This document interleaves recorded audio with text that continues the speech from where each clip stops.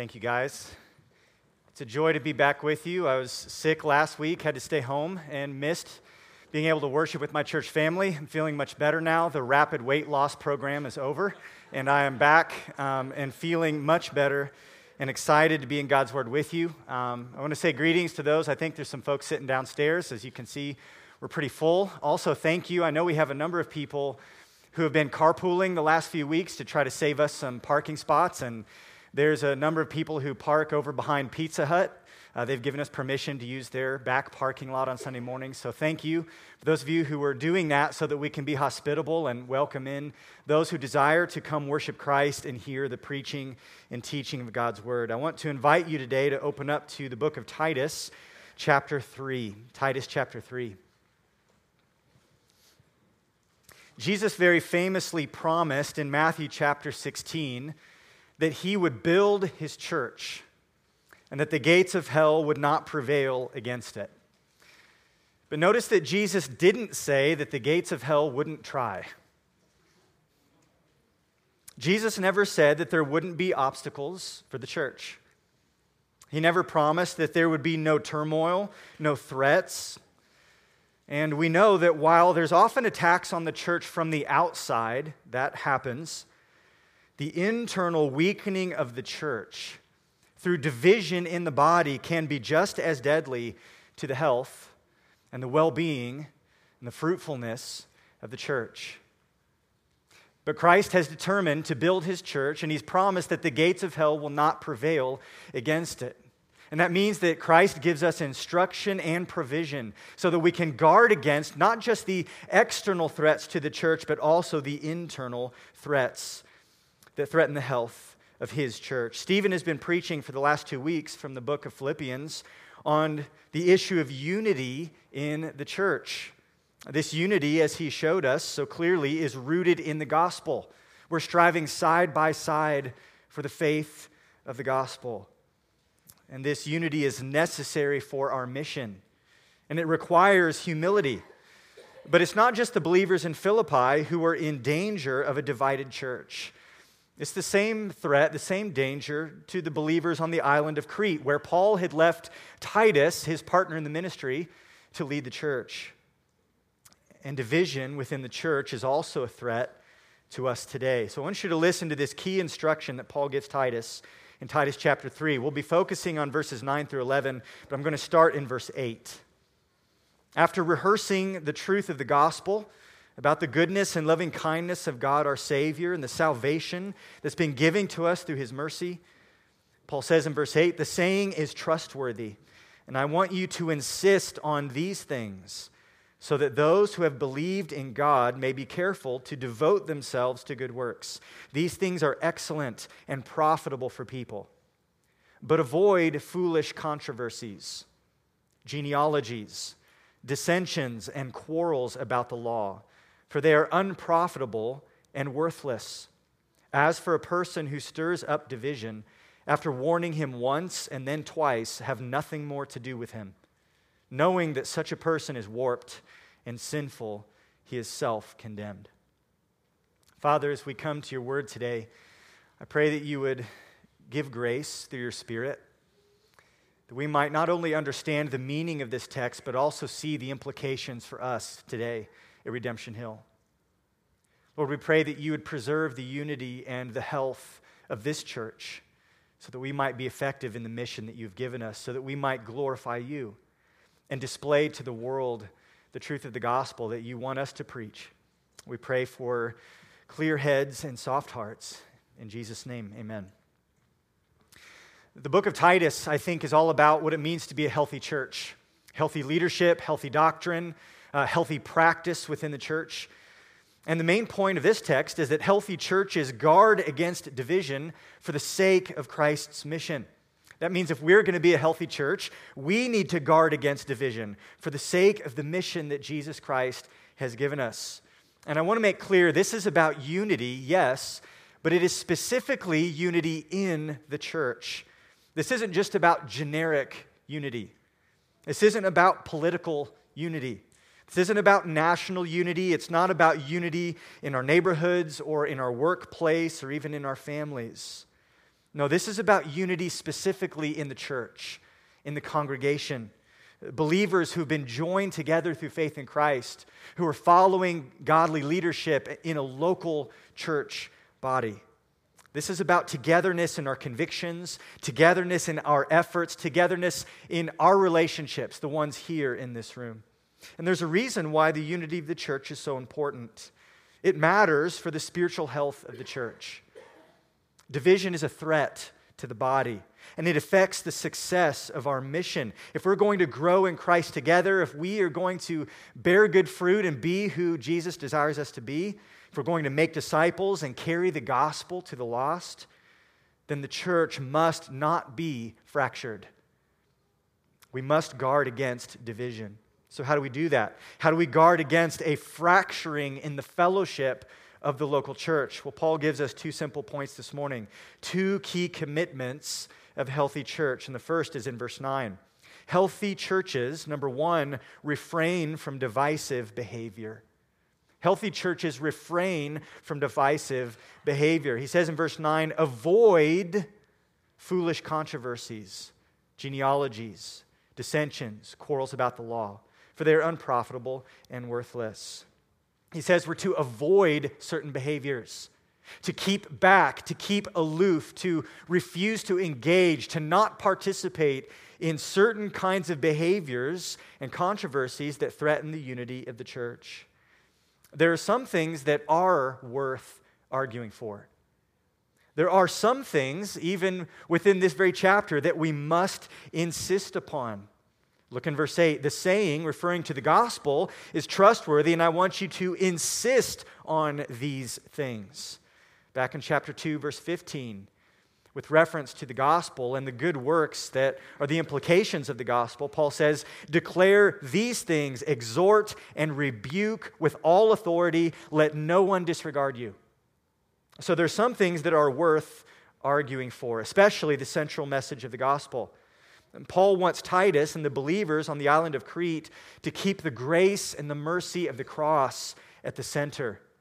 There is to be a stubborn dogmatism about the centrality, the priority of the gospel and its implications. Paul, of all people, was not afraid to stick his nose into controversy for the sake of the gospel. We know that in almost every book Paul writes, he denounces false teachers. We see in the book of Acts that he disputes with Jewish religious leaders.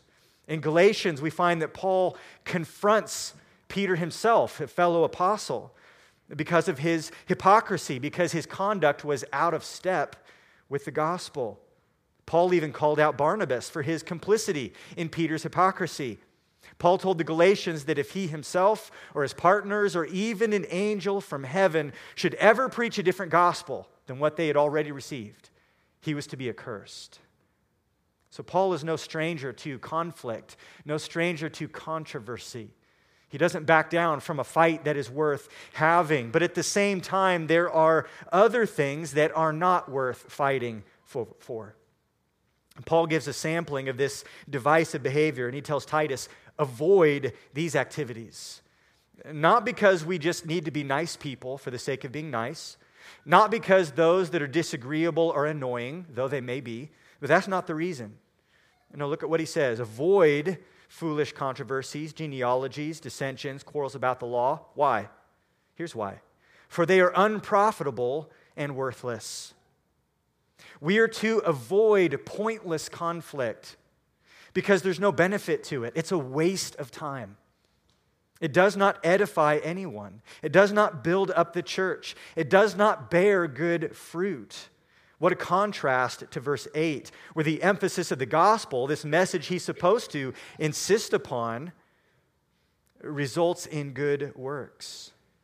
He says these things are excellent and profitable for people. We have a stark contrast between insisting on the gospel in verse 8, which is profitable and excellent, and then avoiding foolish controversies, which are unprofitable, verse 9, and worthless.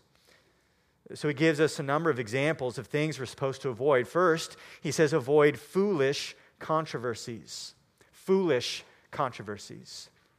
Some controversy, some kinds of arguments, Some battles are simply foolish because the issues themselves are trivial and not worth fighting over. A few centuries back, a famous pastor named Charles Spurgeon wrote this, commenting on this passage.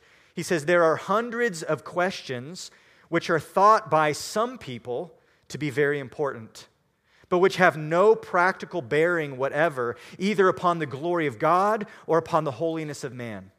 We are not to go into these matters. Let those who have time to waste take up these questions. As for us, we have not time enough for things that are unprofitable and vain." He's right. In every age, there's things that just aren't worth our time, foolish controversies that don't bring any benefit to the body. We need to be careful to avoid those things. Secondly, he says we're to avoid getting sucked into debates about what he calls genealogies.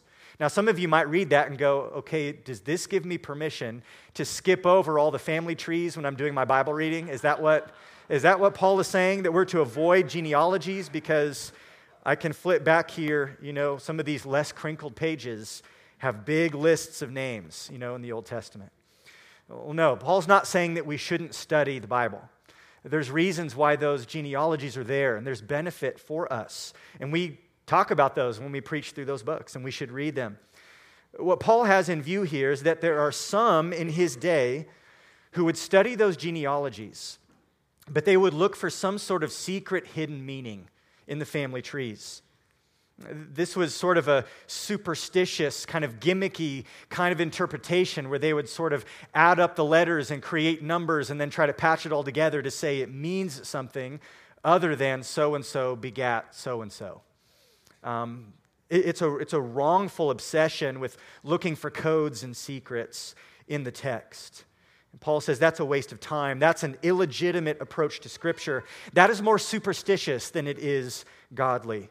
And this sort of approach to Scripture was a feature for many of the false teachers in Paul's day. He had to write to Timothy in 1 Timothy 1:3, "As I urged you when I was going to Macedonia, remain at Ephesus so that you may charge certain persons not to teach any different doctrine, nor to devote themselves to myths and endless genealogies, which promote speculations rather than the stewardship from God that is by faith. The aim of our charge is love that issues from a pure heart and a good conscience and a sincere faith.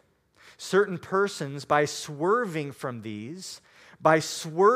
love and a pure heart and a good conscience and a sincere faith, swerving from this stewardship that God has given us," Paul says, "these people, by swerving from these, have wandered away into vain discussion, desiring to be teachers of the law without understanding either what they're saying or the things about which they make confident assertions."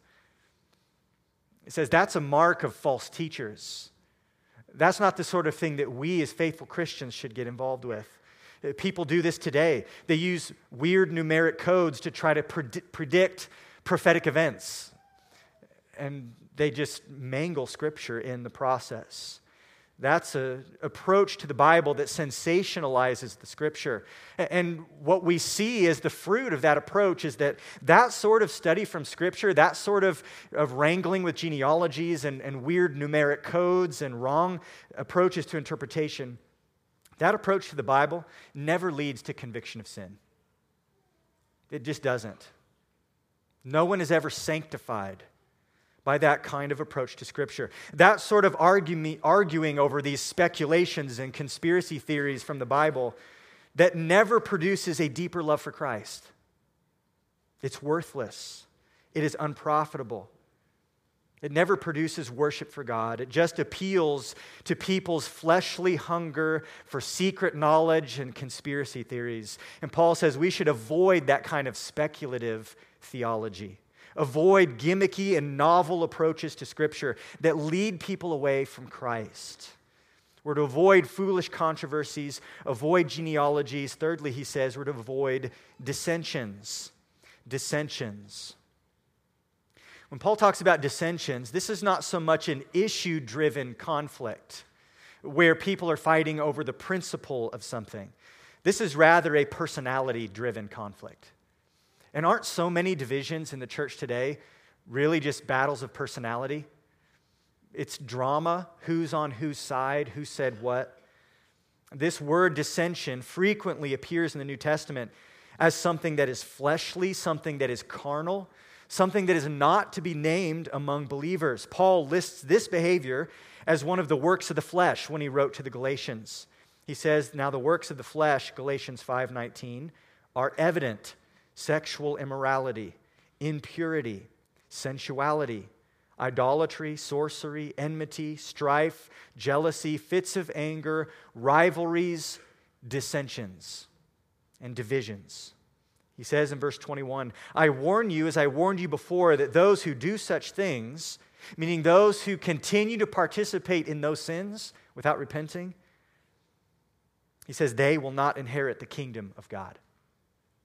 In 1 Corinthians 1, Paul rebuked those believers in Corinth because of their divisive party spirit. They had dissensions in the church based upon who their favorite church leader was. 1 Corinthians 1:10, I appeal to you, brothers, by the name of our Lord Jesus Christ. So he's bringing out the big guns here. This is authoritative. I appeal to you by the name of our Lord Jesus Christ that all of you agree and that there be no divisions among you. That's the same word there for dissensions. But that you be united in the same mind and the same judgment. For it has been reported to me by Chloe's people that there is quarreling among you, my brothers. What I mean is that each one of you says, I follow Paul, or I follow Apollos, or I follow Cephas, or I follow Christ. Paul's not condemning denominations here. He's not condemning different theological convictions. He's saying people within the same congregation are all split up into different groups based on who their favorite leader was. They were taking sides, seeing each other as competition, seeing each other as the enemy because of who their favorite influence was in that church. Too often, conflict in the church starts over something that's relatively small, a small disagreement, a small issue, but those conflicts become a big deal because they get personal. Well, I'm on this team, you're on that team, and it becomes about the people involved, and we take sides. Names get attached. But Paul says these divisions, these dissensions do not honor Christ. We are to avoid foolish controversies, genealogies, and dissensions. And then fourth and final, he says they're to avoid quarrels about the law. Avoid quarrels about the law. It becomes clear here who Paul has in mind. He has the Jewish false teachers in mind when he's writing this, since they would have been the ones trying to force an application of the Old Testament law on Gentile believers. So this is becoming now a theological argument. This is a theological argument. It's a false teaching that needs to be quickly refuted and then no longer pay any attention to it. Paul deals with it. He's willing to deal with it in many of his books, and he even called these people out in chapter 1. These people would have had the appearance of being very godly.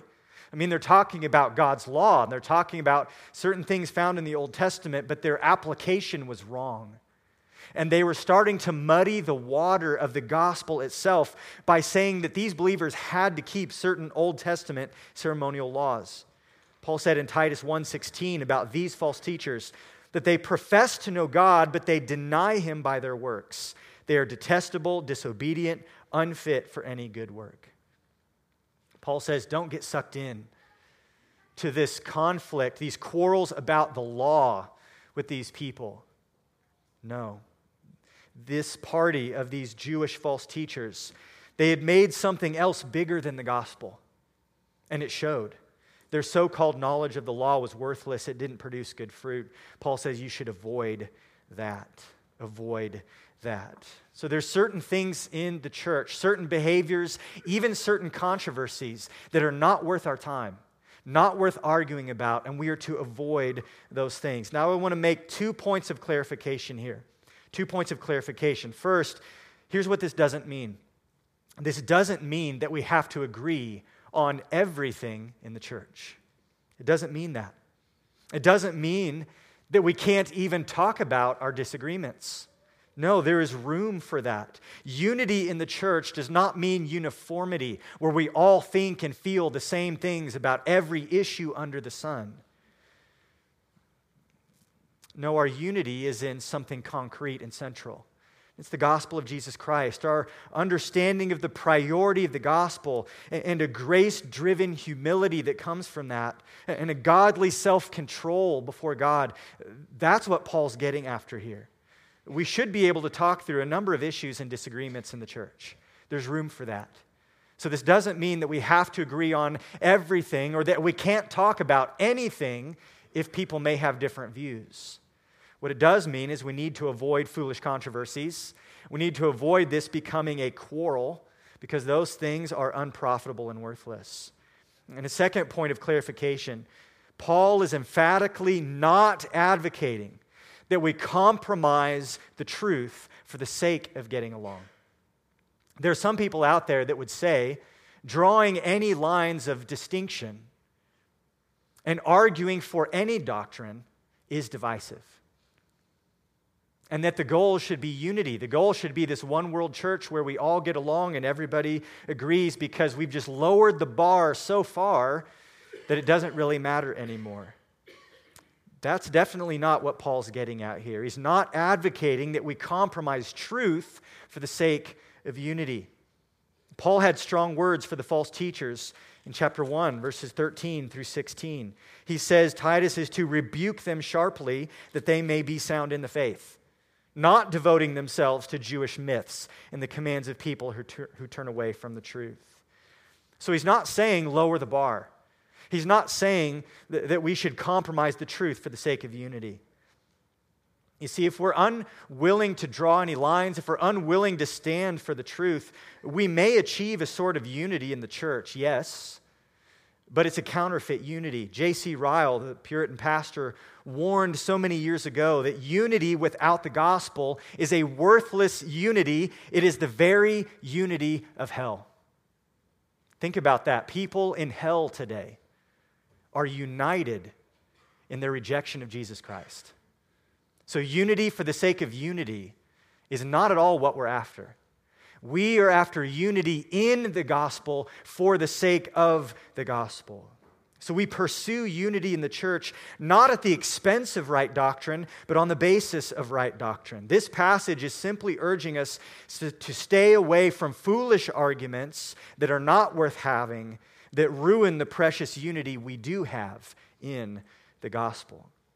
So while truth must never be compromised, there are certain behaviors, there are certain conflicts that we have a biblical responsibility to avoid. There are many people who argue about many things in the church, and they're quick to reference the book of Jude, which says we must contend for the faith. And we would say, yes, we must contend for the faith, but often our contentions are not for things that are central or crucial to the faith. And our contentions have more to do with our flesh and our pride than they do the truth of Scripture. So there are certain behaviors, certain conflicts we have a biblical responsibility to avoid. And yes, there's some people today who may be wrongly unwilling to engage in necessary conflict. They won't contend at all. We need to be careful about the danger on the other side, the danger of being too eager for the fight. You know, it's really easy for us. It's easy for us for our pride to be inflamed when someone doesn't agree with us. It's really easy for us to get sidetracked, to become distracted by other issues that aren't worth our time, effort, and energy. It's really easy for us to get sucked into debates about masks and about vaccines or about theological nuances, about our favorite doctrine, about apologetic debates. It's easy for us to get sucked into speculations about conspiracy theories or how certain prophecies may come to pass. It's easy for us to get embroiled in conflict over our personal issues and our personal agendas.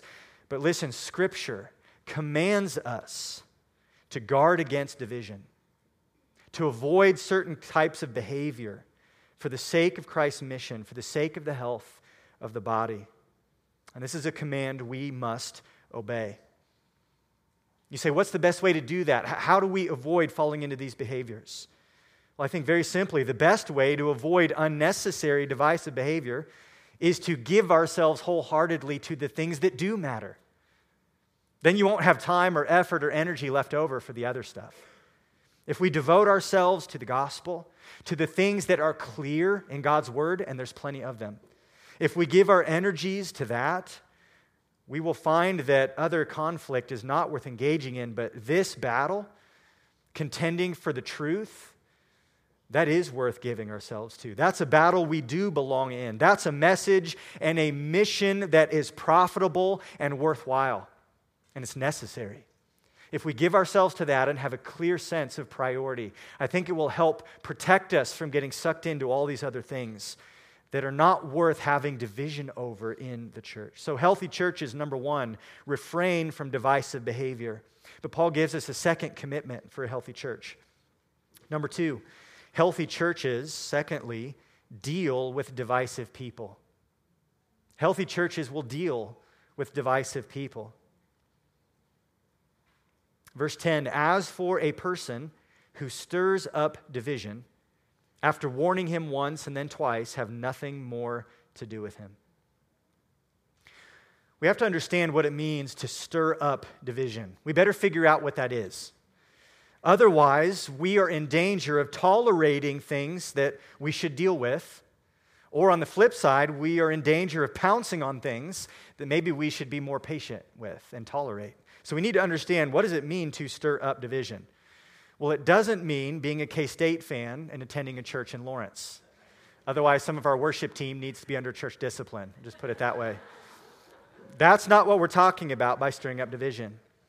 Let me get a little bit more serious. It also doesn't mean disagreeing with a pastor on a budget proposal.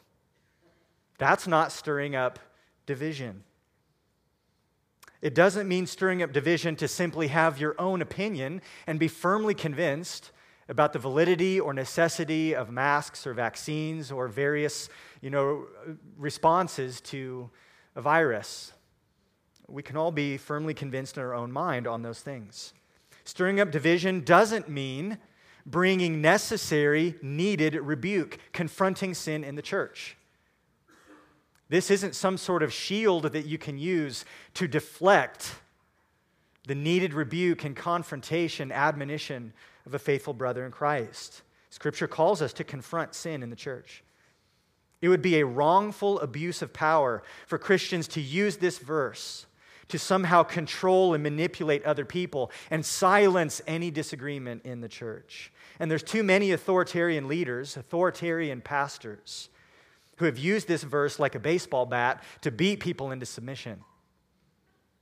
But all we have to do is look in the New Testament to see that the New Testament shows us godly believers who are willing to confront sin in the church. So that can't be stirring up division. In the New Testament, we find that they dealt with issues. They had church councils to hash through and figure out different controversies and disagreements that were in the church. So that's not stirring up division. We find that they had differences of opinion. Even Paul and Barnabas strongly disagreed on a practical matter of ministry, and they decided to go their separate ways because of it. That's not stirring up division. So what does it mean to stir up division? Well, in this immediate context, it's the things found in verse 9. It would stir up division in the church to promote foolish controversies. That would be stirring up division. Or to engage in speculations. It doesn't have to be genealogies. It can be the same kind of flavor. It can be a different issue. But speculative theology, getting fixated on these things that we shouldn't be focusing on, that's stirring up division. To engage in quarrels about the law, arguing over the application of certain things and causing division, that's stirring up division. When you insist on things that are not the gospel, but you insist on things that are unprofitable and worthless, that's stirring up division. As we zoom out on the rest of the New Testament, we find that stirring up division would include things like spreading and promoting doctrinal teaching that conflicts with the truth of Scripture. False teaching is a kind of divisiveness because it undermines the truth that unites us. It would stir up division to attack and undermine another person's character, to spread slander or gossip in an attempt to gain power or influence in the church. That's stirring up division. It would stir up division to spread your criticisms of another person in the church over a matter of conscience that's not clear in Scripture. In the New Testament day and age, they had a bunch of disagreements about what foods you could and couldn't eat, and about how the Sabbath was to be observed, and a number of other things. And Paul often is teaching, whether it's the Romans or the Corinthians, that these are matters of conscience. You should not judge your brother. That's stirring up division when we drive a wedge over the application of things that are matters of personal conscience in the church. So there's a number of things that do qualify as stirring up division. And the sad reality is that sometimes there will be those in the church who become sources of division. What are we supposed to do when that happens? How are we supposed to handle that? Well, the text is clear. There's disciplinary action. As for a person who stirs up division, verse 10, after warning him once and then twice, have nothing more to do with them. This is disciplinary. This is relational withdrawal. This is a refusal to engage. This is excluding them from the fellowship of the church. Now, some people may object at this point and say, doesn't this seem a little harsh? How is this loving to treat someone this way? Well, I would just ask you to look at the text and notice that there's a lot of grace given before it reaches this stage. There are multiple warnings after warning him once and then twice. There's multiple chances given. There's grace that is extended. There's repentance that's being sought. The goal of these two warnings is that the person will stop doing what they're doing. And if that's the case, then there's no disciplinary action needed. We've now dealt with the issue. These warnings are given in hopes that people will listen and stop stirring up division. It's only after their refusal to repent is made clear that we're to pull away and exclude them from the fellowship of the church for the sake of the church's health, for the sake of our mission. If you feel like this is harsh or unloving, just let me make this clear. Ultimately, what matters most is not your attitude or my attitude towards divisive behavior. What matters most is God's attitude towards divisive behavior. Can we agree on that?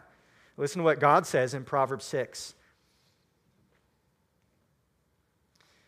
Proverbs 6:16 says, there are 6 things that the Lord hates, 7 that are an abomination to him: haughty eyes, a lying tongue, and hands that shed innocent blood, a heart that devises wicked plans, feet that make haste to run to evil, a false witness who breathes out lies, and one who sows discord among brothers.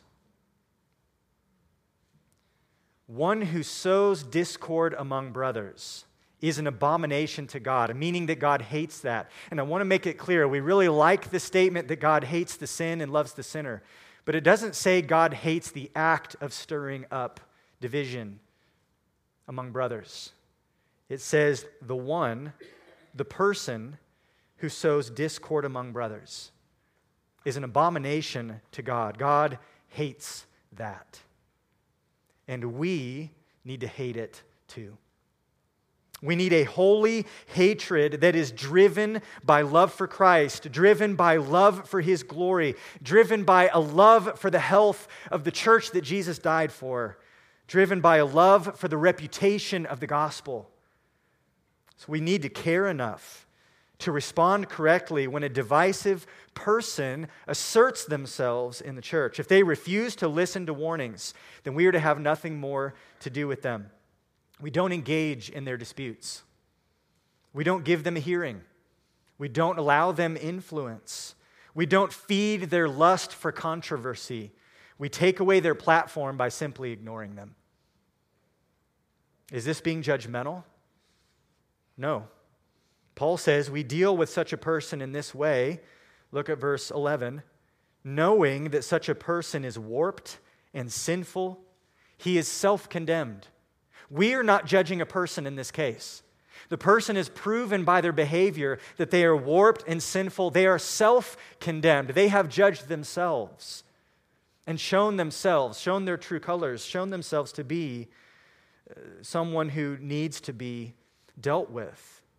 someone who needs to be disciplined. Their refusal to listen to warning is a blatant demonstration of unrepentant pride. Their own actions show a warped sense of priority and a sinful attitude of rebellion. To rebel against godly authority, to rebel against the clear truth of Scripture, and persist in doing this, Paul says they are warped, sinful, and self-condemned. The fruit of the Spirit is not evident in someone like this. Galatians 5 says the fruit of the Spirit includes love and peace and gentleness and self-control. But the person who continues to stir up division is not motivated by love, but by selfish ambition. They're not demonstrating the good fruit of peacefulness. They're causing conflict. They're not being gentle. They're throwing punches in the church. They're not demonstrating self-control. They can't help but engage in these arguments.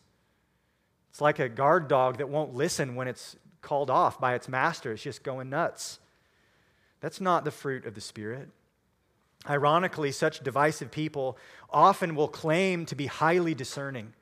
They will claim to be highly discerning. They will claim to have wisdom and insight that nobody else has, and that we need to listen to them and their concerns and agree with them and their convictions. But listen to how James diagnoses their true nature. James 3:13 says, "Who is wise and understanding among you?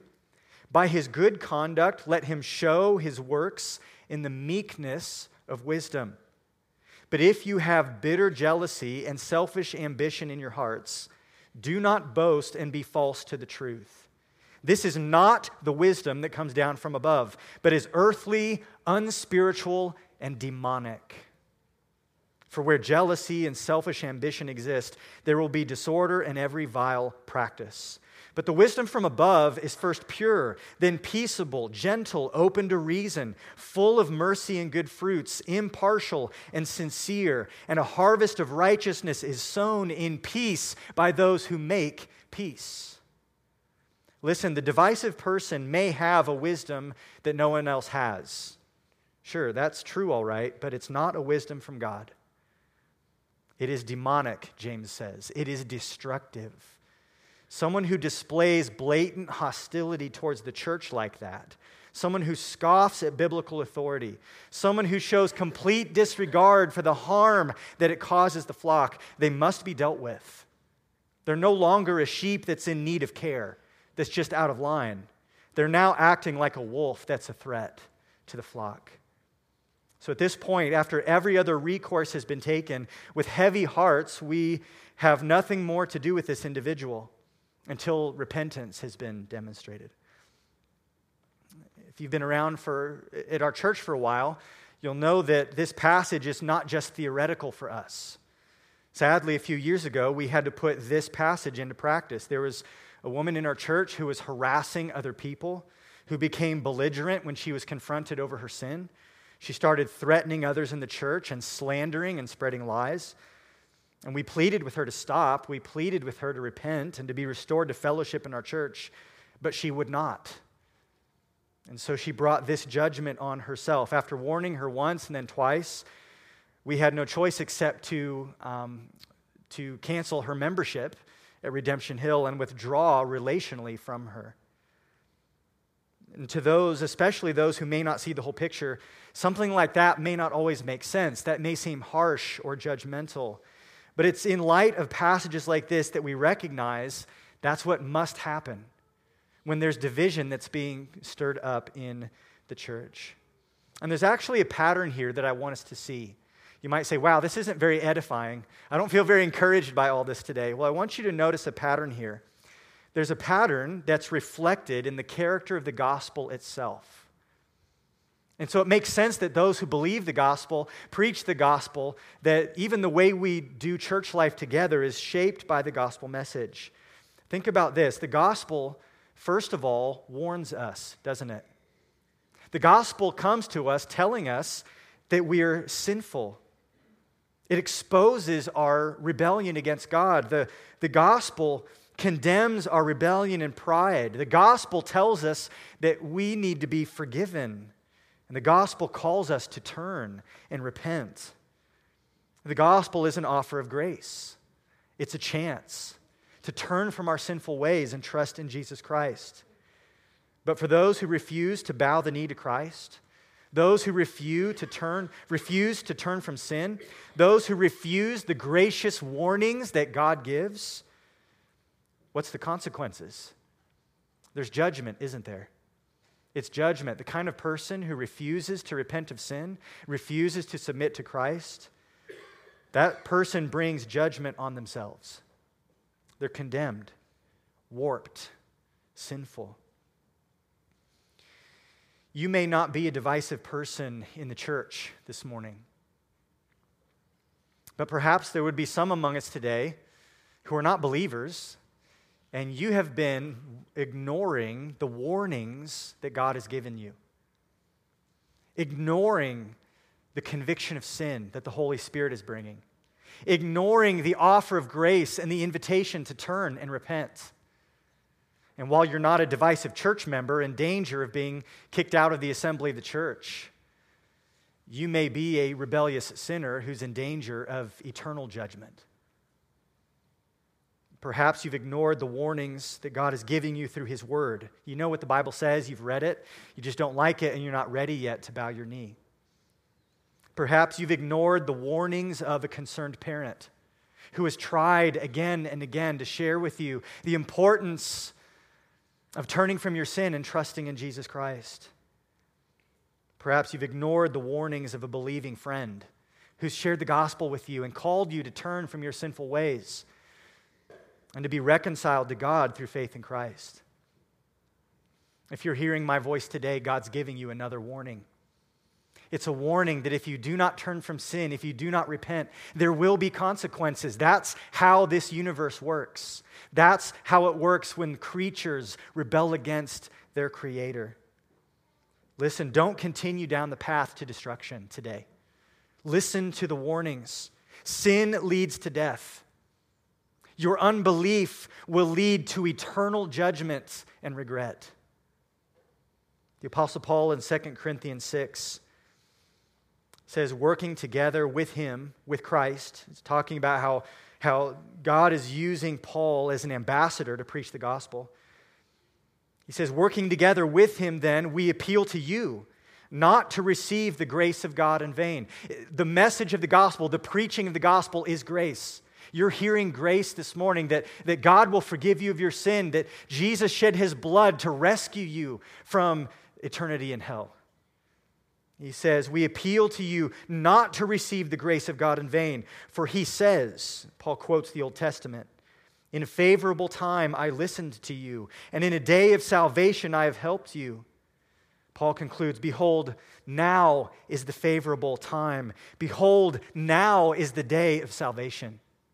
Paul says, don't blow this off. Don't ignore this message. Don't turn away again from the message of the gospel. Today is the day.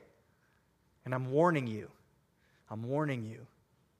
that if you refuse Christ, if you refuse His gospel, it only leads to death. It only leads to judgment. You see, the way that we deal with divisive people in the church reflects the larger pattern of how God deals with us. He warns us. He extends grace to us. And if we respond in repentance, we are reconciled, forgiven, and restored. But if we refuse His warning, it leads to judgment. For those who place their faith in Christ, the blessings of the gospel are poured out. But for those who persist in unbelief, it leads only to death. This is how God operates. This is how the gospel works. And so it's no surprise we find the same pattern in the church, in how we are to deal with those who stir up division in the body. We warn them, we appeal to them to repent, and if they refuse, then there's necessary consequences. So let me bring this home this morning. What does it matter for you personally that you are the kind of person who's able to walk away from foolish controversies that are always popping up in the church? Why does it matter that you be able personally to refrain from engaging in divisive behavior? Why does it matter that you, as a member of this church, would have the courage to confront and to deal with divisive people and to follow through in obeying this commandment? I want you to consider two things this morning. Number one, consider the impact on the mission. Consider the impact this has on our mission as a church. A divided church is crippled and ineffective in its mission to spread the gospel. If we spend all our time fighting with each other here, embroiled in divisions here, conflicts here, arguing over things that don't matter here, we're burning all our gas, spinning our tires, and we're not taking the gospel to the nations. A divided church is a distracted church. A divided church will not be producing the good works that Christ has for us. Jesus died for us. Chapter 2, verse 14. To redeem us from all lawlessness and to purify for himself a people for his own possession who are zealous for good works. If we're zealous for something else, we're not doing the good works God has for us. Not only that, division hurts our credibility. It undermines our witness. You know what God desires for this church? He desires that people would look at this congregation and that they would be astonished by the unity that they see here. Astonished that people who don't agree about masks and vaccines can worship the same Jesus and be committed to the same mission. Astonished that people who don't vote the same way would gather together to worship Christ and would love each other like brothers and sisters. The world can't do that. They can't manufacture that kind of unity. Without uniformity, they have to shout you down and get you to agree with them and be united in thinking all the same things. But the church is to be different. I hope the world would look at our church and be filled with wonder to say, what is it that binds all those weird Christians together? It's in this way that we will, like Paul said in chapter 2, verse 10, adorn the doctrine of God our Savior. Let's seek to live in such a way that commends the gospel to the lost. But I don't want you just to consider the impact on the mission. Secondly, consider the impact this has on you. Division in the church harms people. Because get this, the church is people. Okay, the concern here is not just for Redemption Hill as an institution. No. The church is people. The church is a body, a family, a community. And it's made up of real lives. So this is where it gets personal for you. Don't permit the water that you drink from here at Redemption Hill to become polluted with what is unprofitable and worthless. A unified church is a strong church where the grace of God will be experienced in full force because the gospel is central. The gospel is primary and without competition. In this kind of environment, spiritual life, your spiritual life, will flourish, will thrive. In this environment, you are going to grow. So if you want the best for yourself, I'm appealing a little bit here to your self-interest, then you have a dog in the fight to make sure that this church doesn't become the kind of church where we tolerate and engage in divisive behavior. May we embrace the wisdom of Titus 3, verse 8, to insist on the good news of the gospel, to fight for the things that are worth fighting for. May we be champions of the message of grace, spending ourselves to both preserve and proclaim the precious truth that Jesus died to save sinners like us. Let's let that message, that truth, that gospel, that conflict be the basis of our unity. Let that be the flag that we wave and the hill that we die on. Let that be our identity. This, friends, is excellent and profitable and will result in the good fruit of good works that glorify God and strengthen His church and commend His gospel to the world. God, we pray and ask that you would help us to be on guard against the tendencies in our own flesh and our own heart.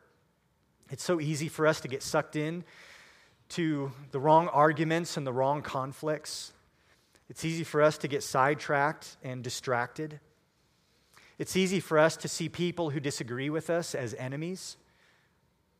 Lord, I pray that you would give us a humble heart this morning to recognize the sinful tendencies that reside in our flesh. I pray that we would be on guard against that, and that where there's perhaps evidence of sinful thinking, sinful attitudes, or even sinful words or actions, I pray that we would confess it and acknowledge that this does not honor you. Lord, we're thankful that there is grace and forgiveness for divisive people. There's a warning given, but with that warning comes always the hope and the promise of restoration. Lord, we thank you for how you're growing us in this area over the last few years with all the issues surrounding racial conflict and COVID and politics and even the process of buying a building and remodeling it. There's so many opportunities for division there. Lord, I want to praise you and thank you for how you've preserved the unity of this church through all of that. It's remarkable to me. It's highly unusual that a church would have so little conflict and controversy in the last few years. Lord, we thank you for that. That's a gift of your grace. That's evident that you are at work in the hearts of the people here. And Lord, we know that if we are not on guard, that may not necessarily last forever. We need to be vigilant, to not permit or tolerate divisive behavior, to not engage in it ourselves. Lord, help us to be wise, to be humble, and to be fiercely loyal to the truths that do matter, to engage in the conflict that is necessary, and just to be wise in discerning what that looks like.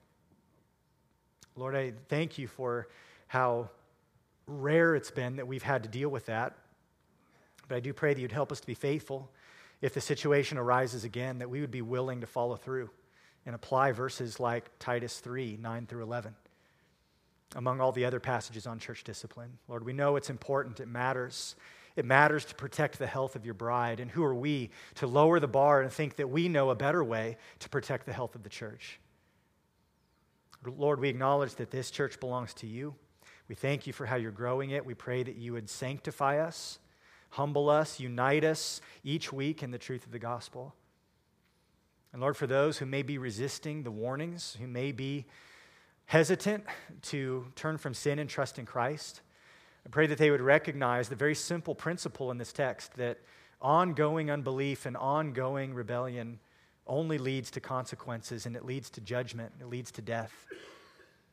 Lord, I pray that you would soften the rebel's heart today, that you would save sinners and draw men and women to yourself and unite them with us, with your Son, in the truth of the gospel.